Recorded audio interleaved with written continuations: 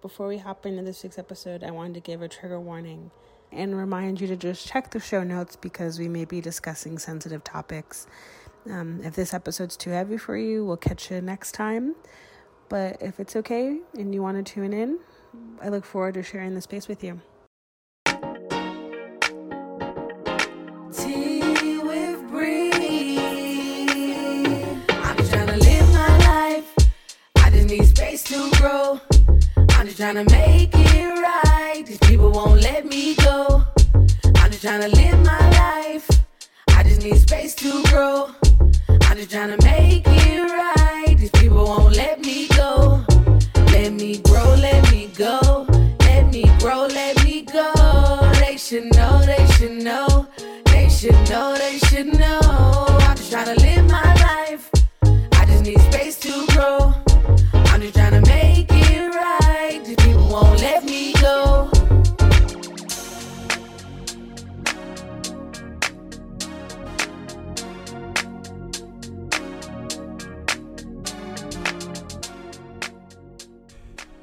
Welcome to the Tea with Bree. I'm your host, Bree. Thanks for listening. The Tea with Bree podcast is focused on deep, honest, and vulnerable conversation. Each week, I sit down with a different guest in order to have those conversations.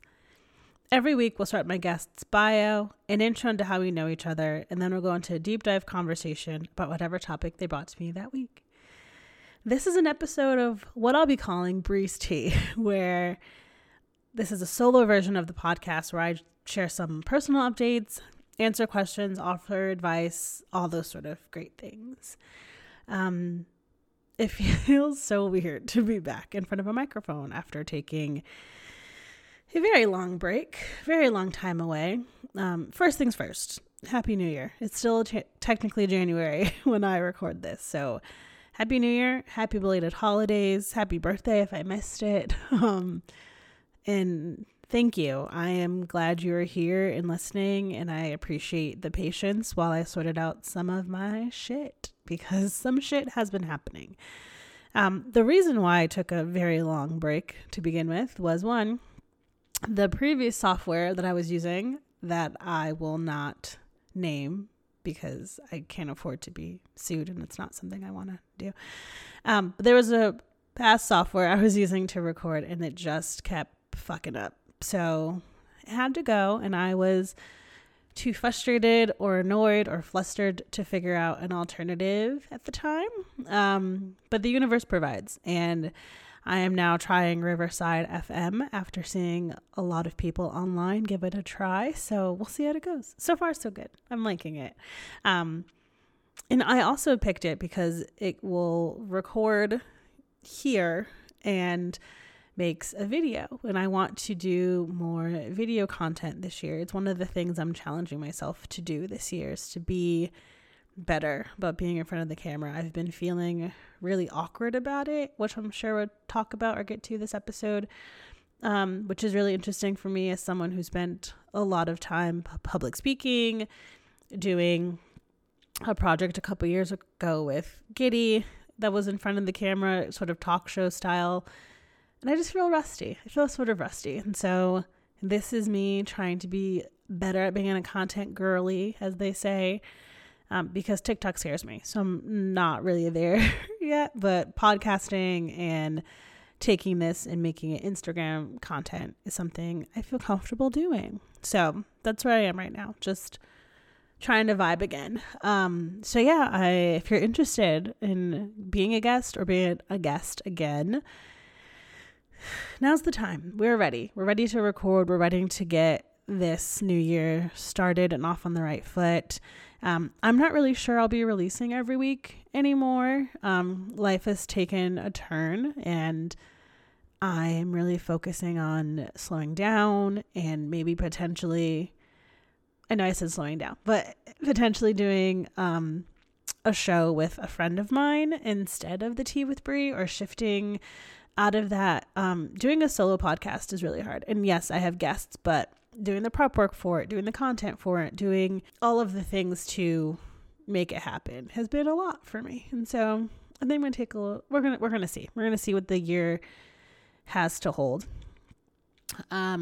So yeah, what are the updates? We've been gone for a while. I think the biggest thing is that I've been mourning and also reestablishing or letting go of a lot of friendships. And if you've been listening for a while, if you know me personally, you know I don't do New Year's resolutions in January. I don't go by the Gregorian calendar when I set intentions. I wait till spring because obviously spring is when things flourish and grow, and also my birthday is in March. So it's always a really great time for me to do some sort of like spring cleaning, see if the people who are in my phone book get to stay in my phone book, or if I need to have conversations with folks. I'm really not sure where our friendship is heading. And so there have been a couple friendships that I feel are ending either through miscommunication or overstepping of lines on my side or theirs. I can own that. Or friends that decided to end a friendship and I'm not going to try to be in a place where I'm not welcomed. So people who decided to not be my friend anymore, and I'm not going to, for like a lack of a better term, beg anyone to be my friend. I'm a really lucky person in the fact that I have really great friends who support me and challenge me, and if you want to go, you can go. I'm not gonna try to fight you to stay. I'm always open to the conversation, but if you just decide to end our friendship, then I'm not going to convince you to be my friend. So yeah, a lot of stuff with friends happening. If you've been listening for a while, you also know that my father and I have had a very interesting relationship since I was 18. We didn't talk for a long time. And then last year we had a sort of, oh God, I guess it's 2 years ago now. 2022.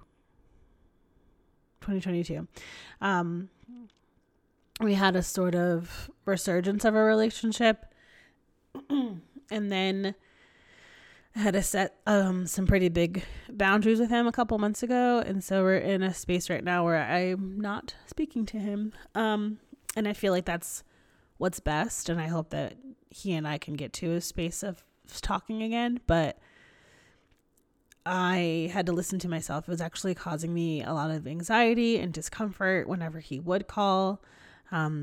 And our relationship got to a point where I had to text him my boundaries because I just feel like he wasn't listening or he wasn't hearing me. And so I sent him a text after a phone call we had where I told him I was setting these boundaries so that he could keep the text and reread the boundaries I was setting.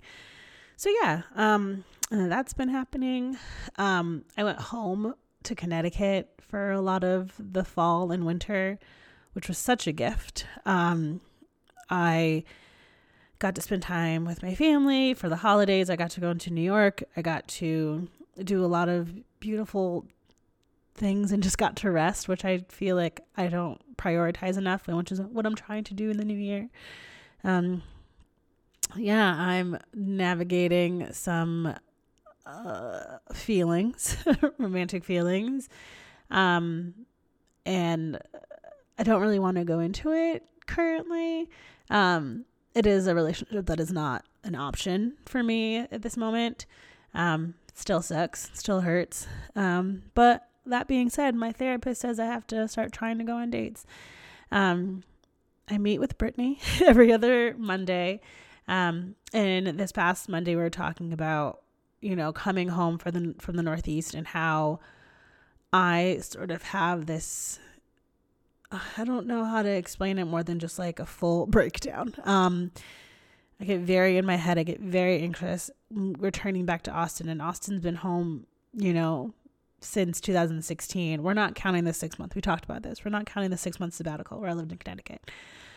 So for almost 8 years, Austin has been home, but there's still this, or where I live. And there's still this interesting duality in my brain of being a person from the Northeast that is just like, if you know, you know. If you lived in the Northeast, if you get it, you get it. Like, the energy is different and people are just really upfront and there's like no bullshitting and you just kind of know and people try. And so I was home again for a lot of the end of the year in Connecticut, and I was asked out on dates a lot. I got a lot of matches. I got, and that's from me, a person who is still dealing with healing her inner teenager who, and all my friends will attest this, like I am a person who just does things and I truly don't think anyone pays attention to me. Like I don't think anyone's like clocking what I'm doing.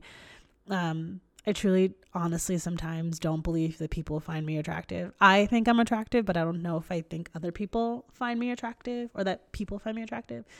So whenever I go home to the Northeast, it is just such a refreshing feeling of being asked out and like my beauty being celebrated in a way that I don't really feel in Austin. And that's not to say that like I don't get asked out on dates here, that I've dated a lot of people since living here, but it's just different. I feel, as a person who is Black, who is a woman who identifies as queer, which means I date all genders along the gender spectrum, who is in a curvier body, in a mid-sized body, if we're going to categorize it. I just feel like I'm invisible sometimes when in Austin, next to my friends who are thinner or white or what have you. And so that's always a really interesting thing to navigate. And so whenever I come back to Austin after being gone for a long time, and a long time can be like 4+ weeks. I think the longer I'm in the Northeast, the more comfortable I feel. And I don't know if that's like body stuff or politically or what have you. But yeah, when I come back, there's always a lot and I relapse into my trigger warning eating disorder. And so I got really obsessive in a way that I hadn't before. I started to count calories in a way that I haven't before. And this is after I did a 75-day soft medium-ish challenge. If you follow me on Instagram, you saw of just trying to do 75 days of working out, of reading every day for 10 minutes, meditating, just sort of doing all these different things to prioritize my well-being, fitness, mentally, physically, emotionally, all that sort of stuff. And it was great. It was just what I needed. And I originally started the 75 days because I'm going to be in 2 weddings this year and wasn't feeling the greatest about myself and had some health stuff that I felt very shameful about that I really haven't talked about until now. I was diagnosed as being pre-diabetic. I have really high blood pressure. And that was really frustrating for me as a person who has literally tried to starve herself to death, as a person who has gotten so obsessive with calories that it was tumultuous to my well-being. And so, yeah, there's this feeling of I still want to be thin.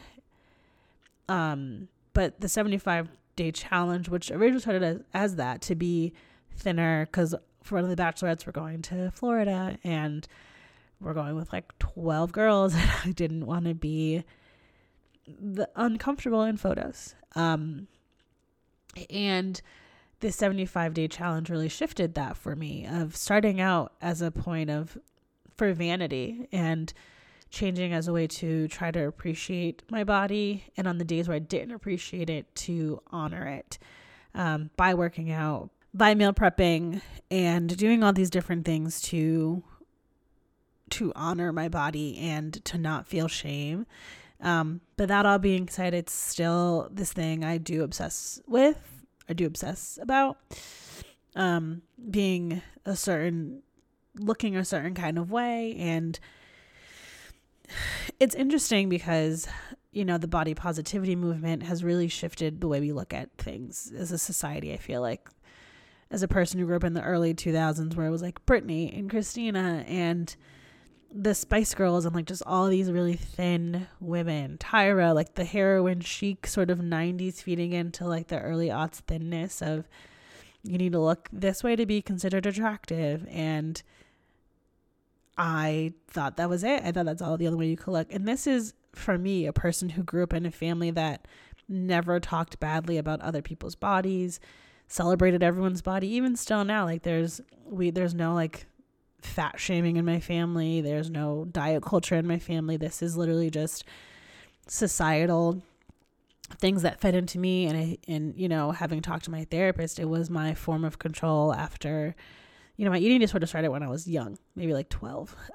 But it got really bad after my mom died when I was 15. It was the only form of control I had, of like this is it. This is what I can do. So that all to be said is I had some really scary thoughts over winter that I talked to my best friend about, and he suggested I talk to my therapist about it because I was considering weight loss surgery in a way that like my doctor, who she and I were not on the same page. She was great in the first couple times, but she prescribed a med I really didn't want to be on. To kind of, it's this thing like if they prescribe you a med that insurance will approve of, to see if that helps with the med you do want to be on. So started with that med because I was looking at like Mounjaro or Wegovy or Ozempic, and so she started me on a certain med that just made me fucking sick, and I'm already a very nauseous person because of migraines, so it was just like really bad.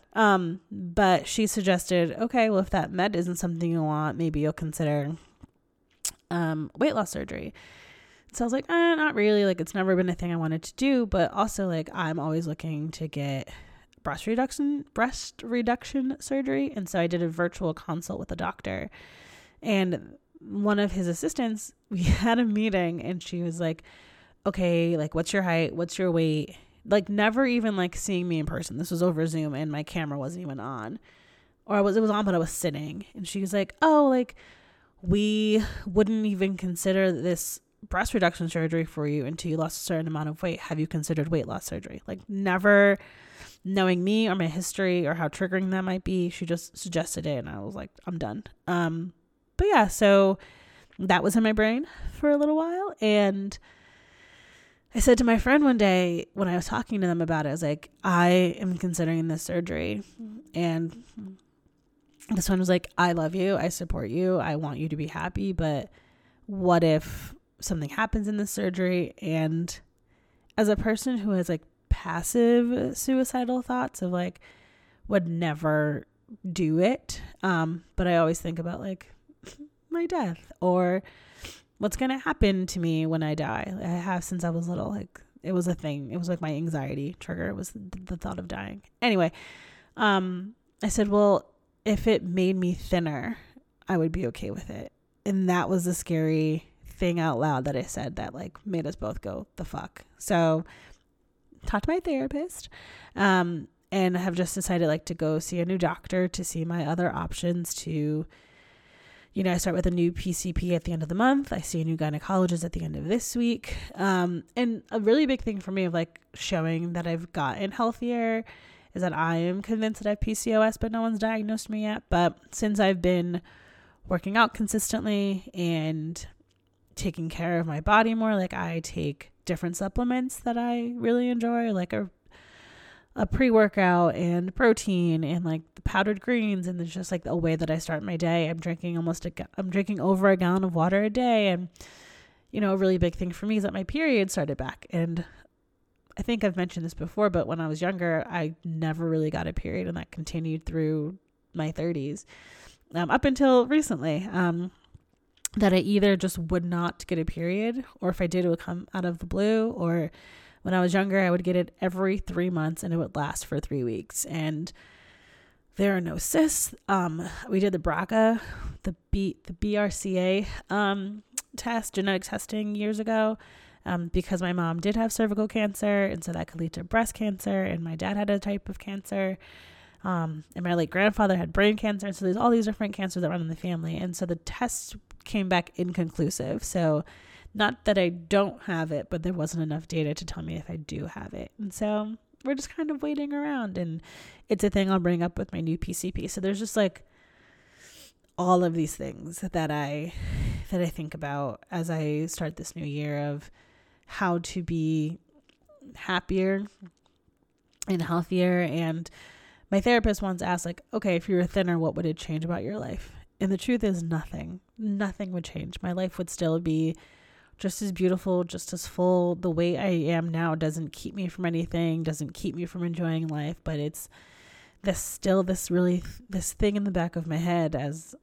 I'm healing teenage Brie and her trauma of like, I will not find love, or no one will love me until I look a certain way, which I know is not true. I know it is not true. But this is my anxiety brain. This is what sits in my brain, and I spiral about it. So yeah, that's kind of where that is. That's been the biggest thing. And so this is what I'm trying to do this year, is just like be even more vulnerable than I guess I have been before. Be better about being back in the camera. I was having such anxiety about being in the camera. I was overthinking so much of like, is it vain to want to be in the front of the camera more to make content for Instagram? And I want to do it because sometimes I just feel so alone as a person who is very lucky to be surrounded by so many people who love her and who have access to therapy and a job she truly loves, and I get to do all these things, and yet I still have such horrible depression when it happens. January is typically a very depressive month for me. May is a really depressive month for me. And so there's moments like those moments specifically when I'm just like, this can feel so lonely, and I push away everyone when I am depressed, and to the point like I feel bad for my friends. Like I know they love me, but I feel guilty, but I'm just like, I cannot dig myself out of this hole right now. Like I just want to go to work, try my best, come home, make a dinner, maybe watch Doctor Who, like just be alone and kind of hunker down and hope for the best and know that it'll shift. So I'm trying to be better about creating space and asking for help and naming what I'm going through and not feel shame or embarrassment. And so, yeah, that's kind of a goal for this year, and for doing these sort of small episodes of the podcast of like, while I love my guests and I'm so grateful that people come on and talk to me, I also know I have things to talk about and stories to share. And so I'm really excited to do that. I'm excited to let y'all in a little bit more and share more online and talk about things more. So that's going to be it. There'll probably be longer episodes like this, but the goal is to just do like 20 to 30 minutes worth of an episode like this. I will also be taking questions, so you can email me. That's in the show notes. Questions, advice, anything that you all want to hear. And there'll be episodes on Thursday still, like I said. I don't know how often they'll be coming up, but they'll still be on Thursdays. And still staying with tradition. As you know, at the end of every episode, I end with a question, but I'm going to change it for the mini episodes, or breeze tea, if you will. And the question I'm going to ask myself is, what is the best advice I have gotten this week? Or what's a piece of advice I would give to someone who is struggling? And I think I have to go with my mantra for 2023. And that was, nothing is permanent. Or the best advice I've recently gotten is that people aren't thinking about you as much as you think they are. I think if you have anxiety, you know what it's like to spiral, to think that like, oh my God, I did this one thing and now it's all anyone's thinking about. But it's just you, honey. It's just you. So yeah, that's it for this week's episode of The Tea with Bree. Be sure to follow the podcast on Instagram at The Tea with Bree. Send me an email at theteawithbree@gmail.com, or visit the website, theteawithbreepodcast.com. You can find me, your host, Brianna Jenkins, on Instagram at Brianna Jenkins. Don't forget to rate, review, and follow on Apple Podcasts or wherever you get your podcasts. A special thanks to Mama Duke for our theme music, and I will catch you next time. Bye.